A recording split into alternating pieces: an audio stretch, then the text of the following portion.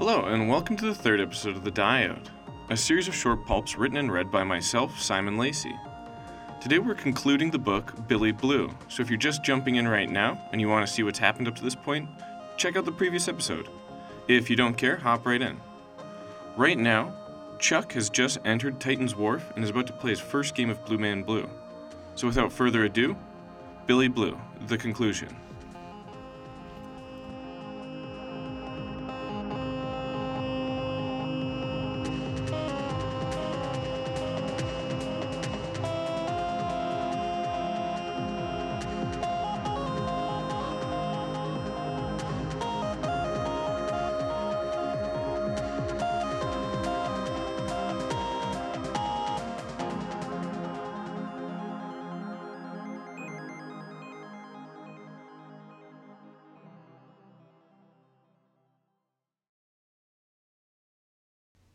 Once we left the code check room, we located a staircase.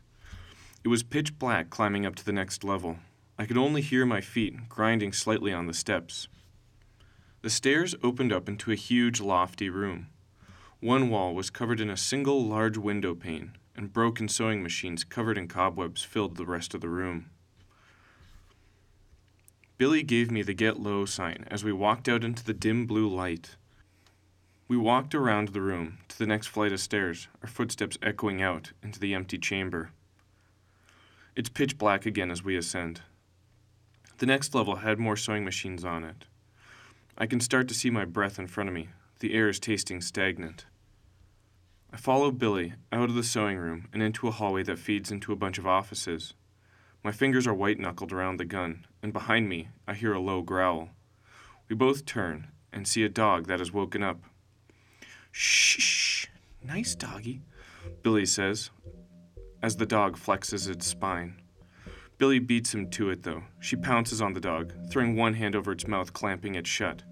She wraps her legs around the dog, then, as efficiently as a medieval barber, slices its throat. She lets go of the mouth and relaxes her legs. The dog takes a few defeated steps away from Billy and collapses on the floor. Billy wipes her mouth off with her forearm, then cleans the blade off and resheathes it in her back pocket. We walk into the second-to-last office. Rays of moonlight, emanated by the fog, drag the edges of the dusty broken glass window across the room. The desk in the office has been pushed up against the bottom of the window, and a board has been laid on it that stretches out into a foggy void beyond the building. "This way," she says, indicating that the board was the desired path. She hops up on the desk, ducks under the jagged glass, and walks out onto the board. Holding her arms out like a gymnast on a balancing beam, she crosses out into the open space.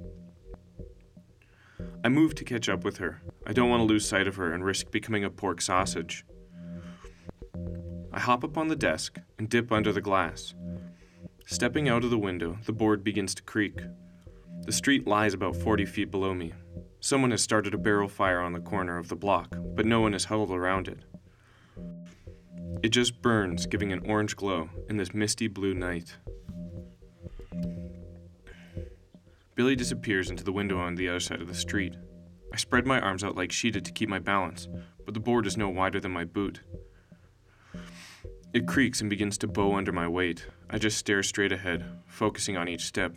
The board starts to make awful cracking noises, so I speed up my pace. I lose my balance, and I leap, reaching for the windowsill, as I smash awkwardly through the window pane. "Fuck, Chuck! We have to move. Someone definitely heard that," Billy says, as I'm on the floor in shattered glass. Billy takes off at a light, quiet jog. She weighs only about 100 pounds and wears these quiet loafers. I do my best to do the same. We're running through a long, low room with repeating rectangular windows that face the street. Pow! Pow! A window explodes next to Billy as she flattens to the ground. I'm about 20 paces behind her, lying on the floor. She points her two fingers at her eyes and then points to me and then the window next to me. I start shimmying over to the window. I put my back up against the wall of this long, low room and roll over to peek out. Pow! Pow! Pow! This guy is going nuts. Bits of glass and brick are spraying my face. Billy quickly swivels up to a knee and has her gun holstered at her shoulder. Despite being a stock action rifle, Billy gets off 2 shots in less than a second. There's a pause as Billy stays perfectly still, staring down her scope. She looks back at me. "Come on, let's go check out this stiff," she says, pulling me by my hand. We make our way to the bottom floor of the building. The building that the sniper was in was the one next to the red portal. "Okay, this is usually the dangerous part," she says. "People watch fresh kills, so we gotta be extra careful." We descend the stairs of the building we're in and make it to an empty window frame. The night has picked up a gentle breeze. The sound of the barrel fire down the street echoes through the night. Billy leans against the wall on one side of the empty window. I mirror her, scraping out the dark skyline, trying to see any signs of danger. The blue fog limits visibility, which is a plus and a minus. "Okay, I think it's clear." We start to jog across the street, but it wasn't clear. A distant pawing starts as soon as we dash out, and about 1 second later, after a zipping noise, a piece of the ground explodes. Billy dives through the window that's on the opposite side of the street. I do a huge lunge, trying to follow her. Inside the building, we sit on the dirty floor, our blue vests puffing in and out, trying to catch our breath in the dim moonlight. Suddenly, as if something got her attention, she snaps abruptly up. "Let's get out of here," she says. We stand up, making our way into the building. "I think he's on the 4th floor," she says, leading the way. She didn't seem concerned with the sniper that was just trying to kill us, probably because he was too far away to do anything right now. We make our way up to the 4th floor. "Okay," Billy said as she walked down the hallway, checking each room. "Here he is." And there he was. The room was empty, save for the man awkwardly flipped backwards in the center of it, chilling in a pool of blood. "Hey, check that out," she says, pointing to the 2 holes in the man's chest that were only about 6 inches apart. Billy starts digging through his vest and takes out the wad of pink sheets and stuffs it in hers. "Damn, check this out," she says, holding up his gun quietly. It was a Colt 35 with a small scope attachment on top of it. Billy stuffs it in the back of her pants, rummaging through the rest of him. She finds a buck knife. "Here, you can keep this," she says, handing me the knife. "Thanks." "Well, that's Blue Man Blue," she says. "You feel comfortable enough to go alone from here?" "I suppose so. Just don't shoot me." "We'll go in opposite directions so we don't run into each other." "Okay, so I can't just stay with you for the rest of the night?" "It sort of defeats the purpose of the game," Billy says. "Yeah, I guess so." She runs over to me and takes me by the hands and kisses me, pressing her body against mine. "Well, I'll see you at sunrise or something," she says. "Yeah, I'll see you then."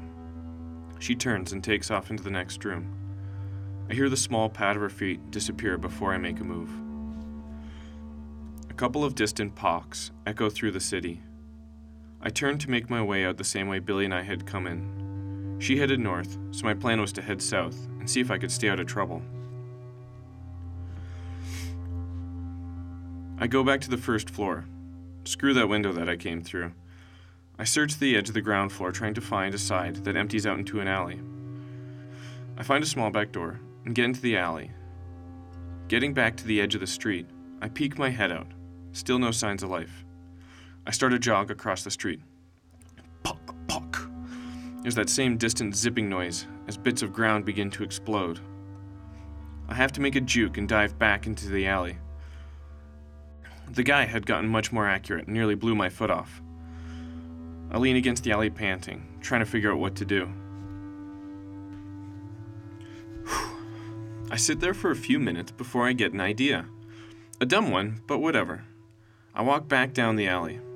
There's a hole in the wall to the building the sewing factory I was in earlier.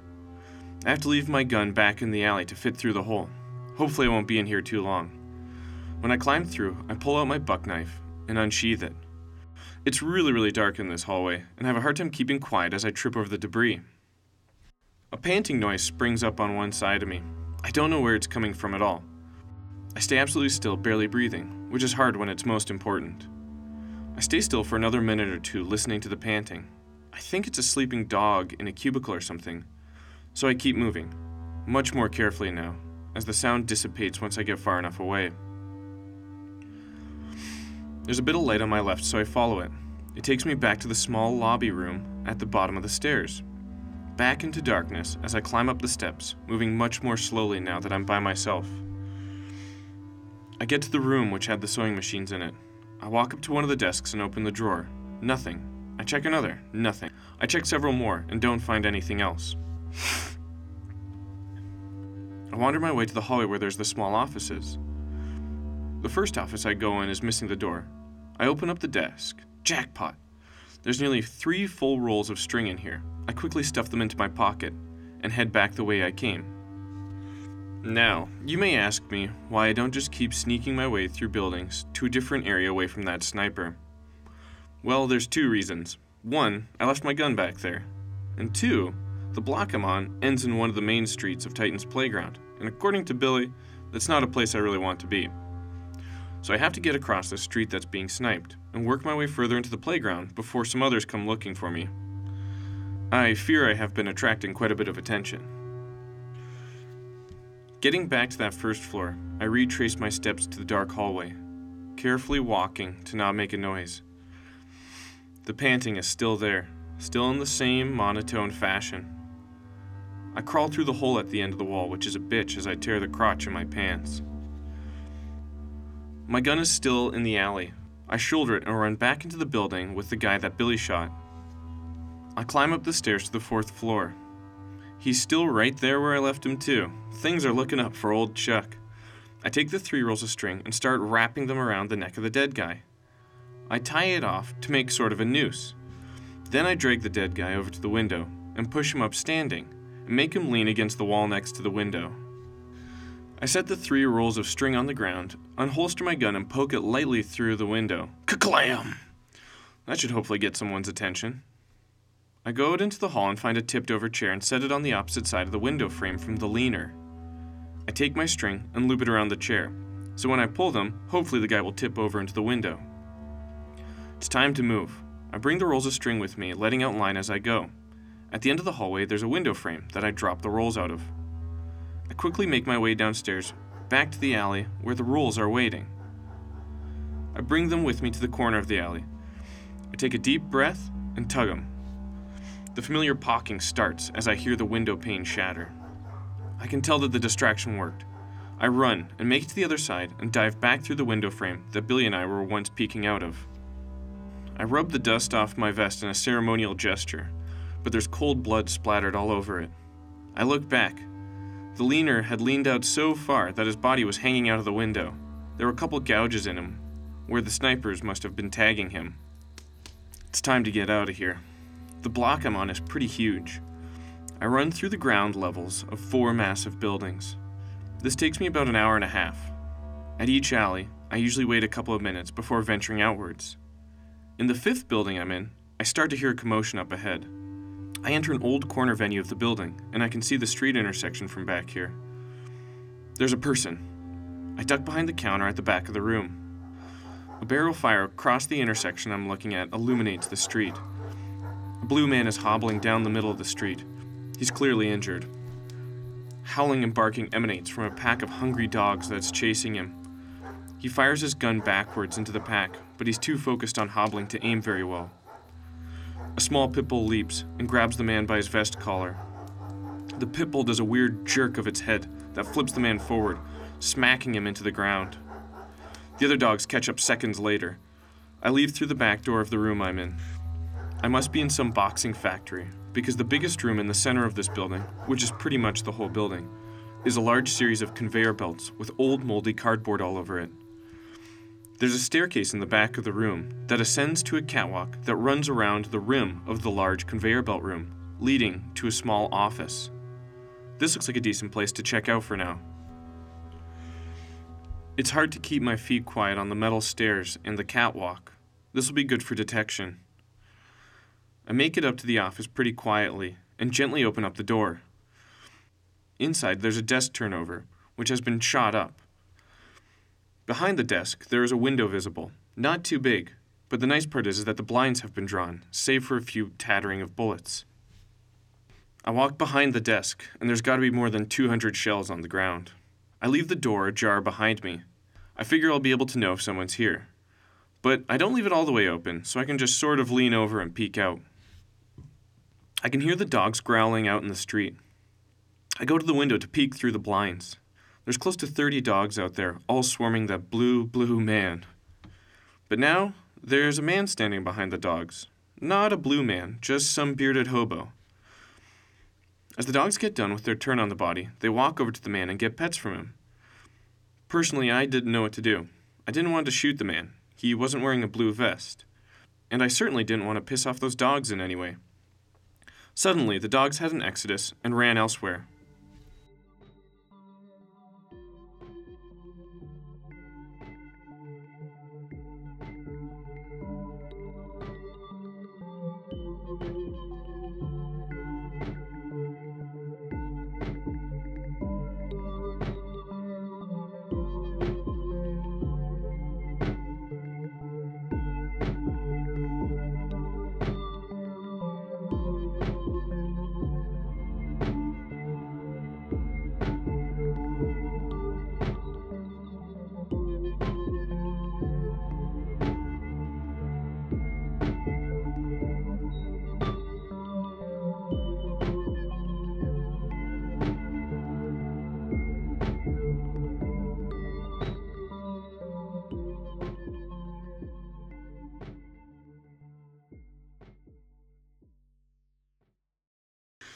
The clearing had left a large discolored stain with some tattered clothes and a gun in the middle. The stain was patchy, like it had been lapped up by hundreds of tongues. The man walked through it and picked up the clothes and threw them in the nearest barrel fire, and then left to follow the pack of dogs where they had gone. I sat there for several minutes before I went down to the stain. The coast appeared to be clear, and nothing happened, so I ran out and grabbed the gun that was left for me. I ran back up to the room before I examined it. I didn't realize it down there, but it's a fucking MAC-10. I dropped the clip, but it was empty. But 4mm ammo was cheap and common. It had a little strap on it, so I could holster it over me. The night wore on. I stayed in that office for hours, watching the intersection. Every now and then, bullets echoed down the street. There was also some good howling sessions in some distant parts of the city. The intersection I was on was big. I was in the shortest building on it, so I tried to stay hidden as I peeked through the blinds. There was a monstrous black building that had a series of large columns that ran to the ground floor of it. To my left was an apartment, I think, and to my right, from what I remember, was a metal warehouse, but I couldn't really get an angle on it. The sky was starting to lighten a little. The street looked like it was alive, like it was covered in a liquid and was moving. I couldn't tell what it was. It flooded all the gutters. I stared at it for a while, trying to figure out what it was. The scratching, the little squeaking noises. Until I realized that this liquid that was filling the streets was rats. Swarms of rats coming out of the sewers. They seemed to be especially interested in the stain below my building and cleaned up what barely remained. I spotted a man now who was running under the columns of the building across the street. He stopped at a column, leaned out, looked back, and fired a couple rounds out of a handgun. He ran out across the intersection, pushing the rats away, like a deterrent to a liquid. A second man now came out, chasing him. I holstered my rifle and looked down the iron sights. I took a shot at the man closest to me. Ka-clam! It was a direct hit, his shoulder cocked back as he stumbled forward. The man pursuing him took nose and ducked behind one of the columns, staying out of sight for me. Several minutes passed. The rats began swarming over the guy I had shot, slowly picking and chewing at him, turning him into a pincushion. After enough waiting, I run down the catwalk to the ground level. I peek out of that corner venue I was in earlier. The other man who was chasing me was nowhere to be seen. I run out to the body, the rats clearing a path for me, but not wanting to give up their meal. I grab the pistol that's been cast away. I start to go for the pink slips when a rat bites my hand. I draw back, then go back in. Bites, and then more bites. I start punching the rats away as I quickly grab a bundle of pink slips. Then I go into the breast pocket and pull out one that is neatly folded and stuff it in with the rest.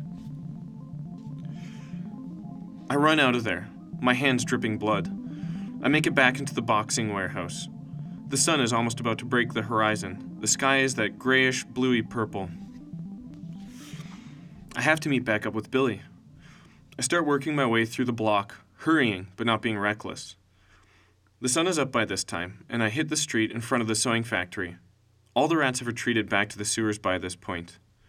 I check up and down the street several times. The fog still hangs in the air, but has turned orange now. I walk across the street. No bullets are fired at me this time.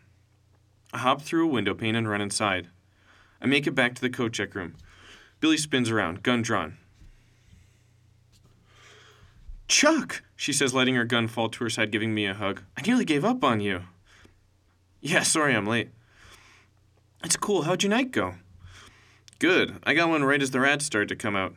"Sweet. Get any loot?" I showed her the MAC-10 and the pistol that had been covered in tiny bite marks. "I see they got your hands too," she said, giggling. "Yeah, you get anything cool?" "Check out this fucking thing," she said, unsheathing a 2-foot straight blade with a ruby in the handle. "What?" "Yeah, some psycho tried to power play with me." "Well, we should get out of here." "Yeah, I've had enough for one night."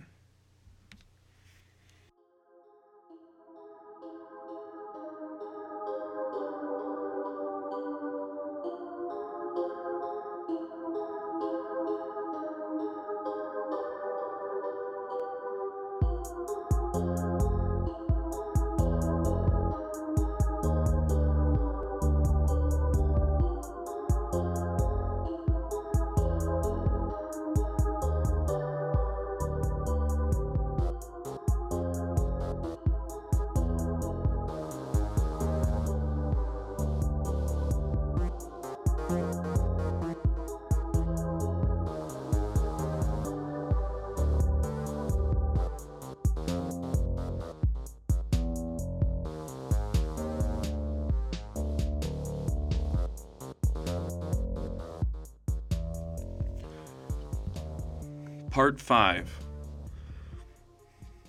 Billy and I hide our gear in an old shitty-looking house near the portal. We walk down the streets of Titan's Wharf holding hands. "Thanks for coming," she says. "I had fun," I said, laughing a bit. "Because really, I did have fun." She smiles at me. "So you want to do it again sometime?" "Of course." We keep walking. Billy follows me to the divide, but something's wrong. There are no guards. I lean over the booth, and there's a cup of coffee on the counter, but there's no signs of a struggle. I lean over and pick up the cup. It's still warm, so I might as well keep it. Billy jumps over the counter and starts looting through the drawers of the desk. She throws old pieces of paper and debris over her shoulder. "Aha!" she says, pulling out a fat keyring. "I bet this opens all sorts of cool shit," she says, fingering through the keys. A loud bang echoes out several blocks away. Billy and I perk up, still on killer instincts. "Let's go check it out," she says, leaving the booth in disarray. We jog down the streets of the vendor's market. It's still early, but unusually void of people. I hear that bang again, this time much closer. It came from down Hennepin Ave. Jafar's is on Hennepin. As Billy and I run down the street, my old house Jafar's has had the window, which had been previously boarded up, broken out, which could only lead me to believe that... Bang! That same explosion, this time deafening. Billy pointed over to an elementary school across the street that had a man-made erected ramp on the side of it. And sure enough, there was a huge barrel hanging out of the second story. We run up it to see Walt. "What's going on?" I shout at Walt, covering my ears. Bang! As Walt pulls the firing cord. "Look for yourself, man." Walt hands me his military binoculars. The orange haze has slightly lifted off the town. In the distance, it's hard to make out, but it looks like a scuffle. "Look above Winchester's house," Walt said, lugging a shell out of a duffel bag. I turned to look over, and there was Winchester Abraham, hung up above his house, wearing a bright blue vest. Billy lets out a giggle. "What's going on, Walt?" "I don't know. Bang! It started this morning. People were running through the streets saying Abraham's been killed. They hung up his body to show. Well, anyways, people ended up saying it was a roughneck assassin, so the shit was on." "What?" "War started this morning, Chuck." "Hey, B, what are you doing here?" "Long story," Billy said, sitting on the floor. "So what about this war?" "The guerrillas attacked the roughneck post at dawn. Word is most of them died. And the guerrillas have left themselves walled behind the borders." "What?" I say, palming my forehead. The scuffle in the distance sounds grow louder and louder. "So is that the roughnecks over there?" I say, pointing to the scurry. They broke through the city limits about 30 minutes ago. Walt pushes another round into the howitzer, firing out just past the scurry. From here, it looks like a small bubble popping. From here, a building looks like a small bubble popping as it sprays a wave of bricks. Can I try? Billy says. Sure, Walt replies enthusiastic. Billy wavers slightly under the weight of the shell. Need a hand with that? Walt says. I got it. Billy hobbles over, cranes her body, and shoves the shell in and slams the door shut. So how do I aim this thing? These cranks here, and this shows you the distance, Walt said, pointing to the aiming sights. Billy chews on her lips as she squints through the sights and plays with the knobs. Without warning, she rips the firing cord. A building explodes to the front left of the scuffle. Oh, damn, Billy huffs. Walt laughs. Yeah, it takes a little practice. So, Walt, I say. Yeah? What are we doing here? I'm just sitting here until things heat up. Can we go anywhere? I don't know. Billy fires off another shot, this time landing in the center of the scuffle. She gives an enthusiastic kick. Hey now, watch our guys, Walt says, putting a hand up. Sorry, Billy says, hanging her head. I turn to Walt. So the gorillas aren't coming? Nope. Is the compound coming? Haven't seen them, Walt says, but I've been setting up Georgia all morning. You can't really expect me to know everything. Billy sneaks back to the duffel bag. But you were in the army, Walt. Didn't they teach you how to read battlefields? Hey now, don't be crossing my battle senses. I got eyes on the back of my motherfucking head. No, I mean like how to read what your teammates' plans are. Oh, I don't know that shit. I'm just here, man. Someone gives me an order and I bring my here with me. Bang! A drugstore with a small clock tower erupted behind the skirmish. Wahoo! Billy pumps her arms up and down in the air. Did you see that shot? Nice shot, I say, a little preoccupied. Nice shot? That was pure cadmium. Next one's crimson, she said, skipping her way back to the bags of shells. So what's the game plan? I say to Walt, staring at Billy as she bends over, rummaging through the duffel bag. Walt? Let's play it by ear. I have a better idea. Are you cool leaving your gun with Billy? She seems to have the hang of it. Okay, let's blockade off this school. Defend your gun. We should grab all our weapons and ammo, bring them over. Can I do that while you start blockading this place? Sure, Walt says. Okay, I'll be back in a minute, I say, taking off at a jog. Oh, look under my desk. Why, I say as I run down the stairs. Little secret down there. Okay, I say, as I take off running down the street back to Jafar's. Getting inside of Jafar's, the place is far more destroyed than it normally is. I run over to Walt's gun cabinet. It was empty. I walk into my room and find 3 children scrounging around in my desk side table. You little, I say as I grab for them. They were all wearing backpacks full of loot. I tried to grab all of them, but only managed to snag one by his handlebag. He squirms to ditch his bag as I yank him over.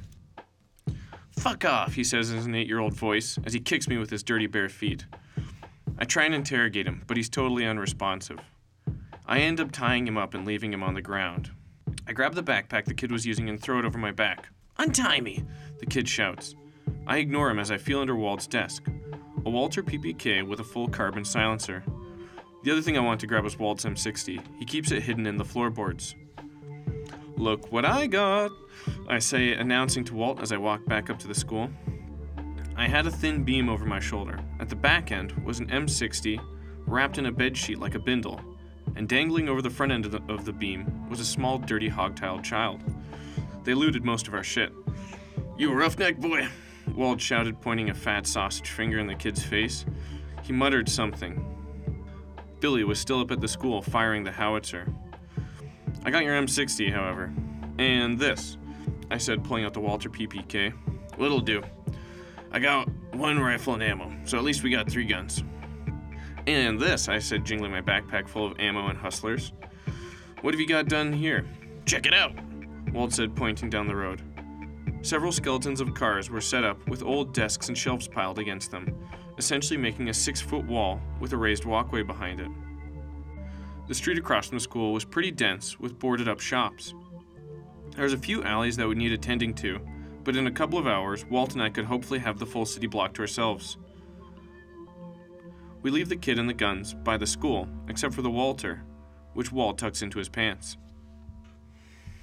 With one wall done, we start to work on the other side.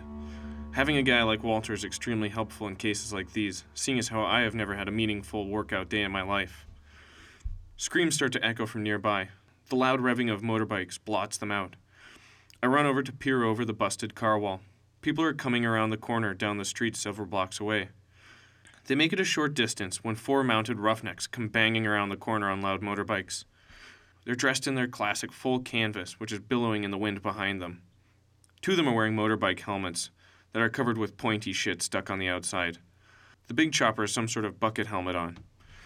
The roughnecks accelerate towards the crowd. Sod shotties and bats start to lay the people to waste. I look up and see that Billy has cranked the artillery cannon all the way down. Bang! The 3 front motorbikes, as well as some civilians, explode into a plume of fire. Shrapnel rains down from the sky. Several remaining survivors climb down the wall as the lone roughneck turns and pops a wheelie as he accelerates back out of sight. Yo, T-Rex, I say to a large muscular man that's climbing the wall. He doesn't respond. Yo, T, I say again. What's up, dude? Fuck off, man. Whoa, what's the deal? What's the deal? That's the deal, he said, pointing up to Billy, who was gaily playing with the cannon. You killed G, man, T-Rex said, with small beads welling in his eyes. Look, man, fuck off, T-Rex said, pushing me away. I look over T-Rex's shoulder. A glint is flying in the air. Duck, I shout as I dive to get out of the way. T-Rex literally puts his hands over his head as he ducks. A flaming bottle lands 2 feet next to him, shattering into a hot lake of fire. T-Rex runs screaming, fully engulfed in flames.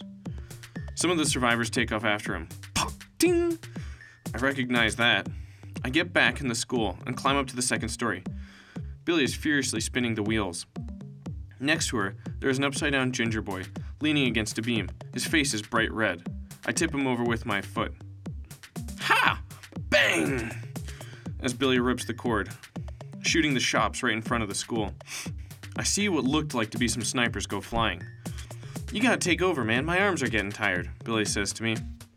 Here, says Walt as he picks up what remains of the shells and places them next to the cannon. The shop that was there is now a flaming crater. Down the street, I can hear motorbikes approaching. Walt runs over to the window. We've got one of yours, he shouts out as several bullets hit the window frame. Walt runs back and grabs the kid and holds him up in the window. I look out to see a wall of cyclists stopped outside of our barrier. He's one of yours, Walt shouts again, holding the kid up by the knot. And? I hear over the murmur of the motorcycles. We'll kill him, Walt says. Do it! Walt's eyes widen as he sees a mass of guns unshouldered. He ditches the kid out of the window. Bullets rain down on the elementary school. Billy pulls the cord, blowing a huge portion of the crowd apart and damaging the wall. How do they not get that? Billy says as she reaches down for some more ammo. Men are now running through the crater where the shop used to be and the crater in the wall and are flooding the street outside the school. Before I know it, I hear the jingle of Walt walking down the stairs with his M60. This is totally fucked. Walt is screaming downstairs, going Rambo. I give Billy a look. Should we leave? That'd be nice, she says, smiling up at me. I pour the duffel bag out and bring it with me to the window. Hooking it on the remains of a frame, I use it as a fake rope to hop into the back alley. Billy jumps down and I catch her in my arms. Walt is still screaming inside and firing sporadically. The school is pretty worn down, and there's a hole in the wall, so Billy and I go into stealth mode as we slink by. I get a small glimpse of the carnage that has ensued inside the school, and if there wasn't so many damn roughnecks, I bet Walt would actually win this war. Billy and I sneak out of the vendor's market, and as we hit the divide, I hear a massive explosion coming up from the elementary school.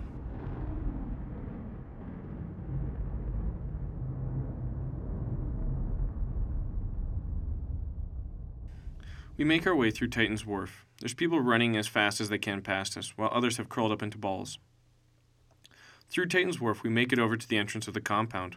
Once we get close, a spotlight hits us. Back away or we'll shoot, comes from a megaphone. The border is blockaded and shut down. The suburbanites are deciding to hope that this one blows over while they sit behind their iron walls. I fucking live here, you cunt, Billy shouts at them. You have 5 seconds to comply. 4, 3... Piece of shit, Billy shouts as she flicks him a hard bird. Billy and I slowly walk down the street, knowing what was coming. We hang our heads solemnly. Well, should we go back into the playground? Billy asks me. I think for a sec. That's not a terrible idea, I say, smiling at her. Billy and I get our guns and vests and re-enter the playground. We didn't know what else to do. We stuck together until nighttime. We climbed on top of a tower, both in our sparkling blue vests, as we watched the raiders pillage and burn. So you really don't remember that first night we spent together, huh? No, not really. Why? I said, pulling her up against me. Oh, okay. Well, so if you don't remember, you're going through my clothes, and you found my blue vest. Yeah? Yeah, so I told you about the game, and you totally freaked out about it. You wanted to start playing, like, right away. Really? Yeah, you were pretty fucked up, I think, though. And I told you the rumor that it was made up by that guy Winchester. Winchester Abraham, I asked curiously. Yeah, you seem to know who he was. Anyways, I think you were all pumped up on machismo, wanted to show me you were manlier than he was. So we ended up staking out his house. Oh, no. Well, we were in his bushes for a while anyways. We ended up having sex back there. But shortly after, you saw Winchester Abraham's lights go on and then off. And we saw him throw a trench coat over a bright blue vest. No. Yeah, after that I knew what happened that night was right. I didn't meet you by chance, Billy says, snuggling up as she leans her head on my shoulder. My blue man. The night was clear for the first time in my memory, and Billy and I snuggled in the cold open air. We watched from atop our decrepit tower as buildings lit ablaze. Across an open ocean of moonlight, the cross on the top of the compound burned to the ground. We watched as our game became a reality.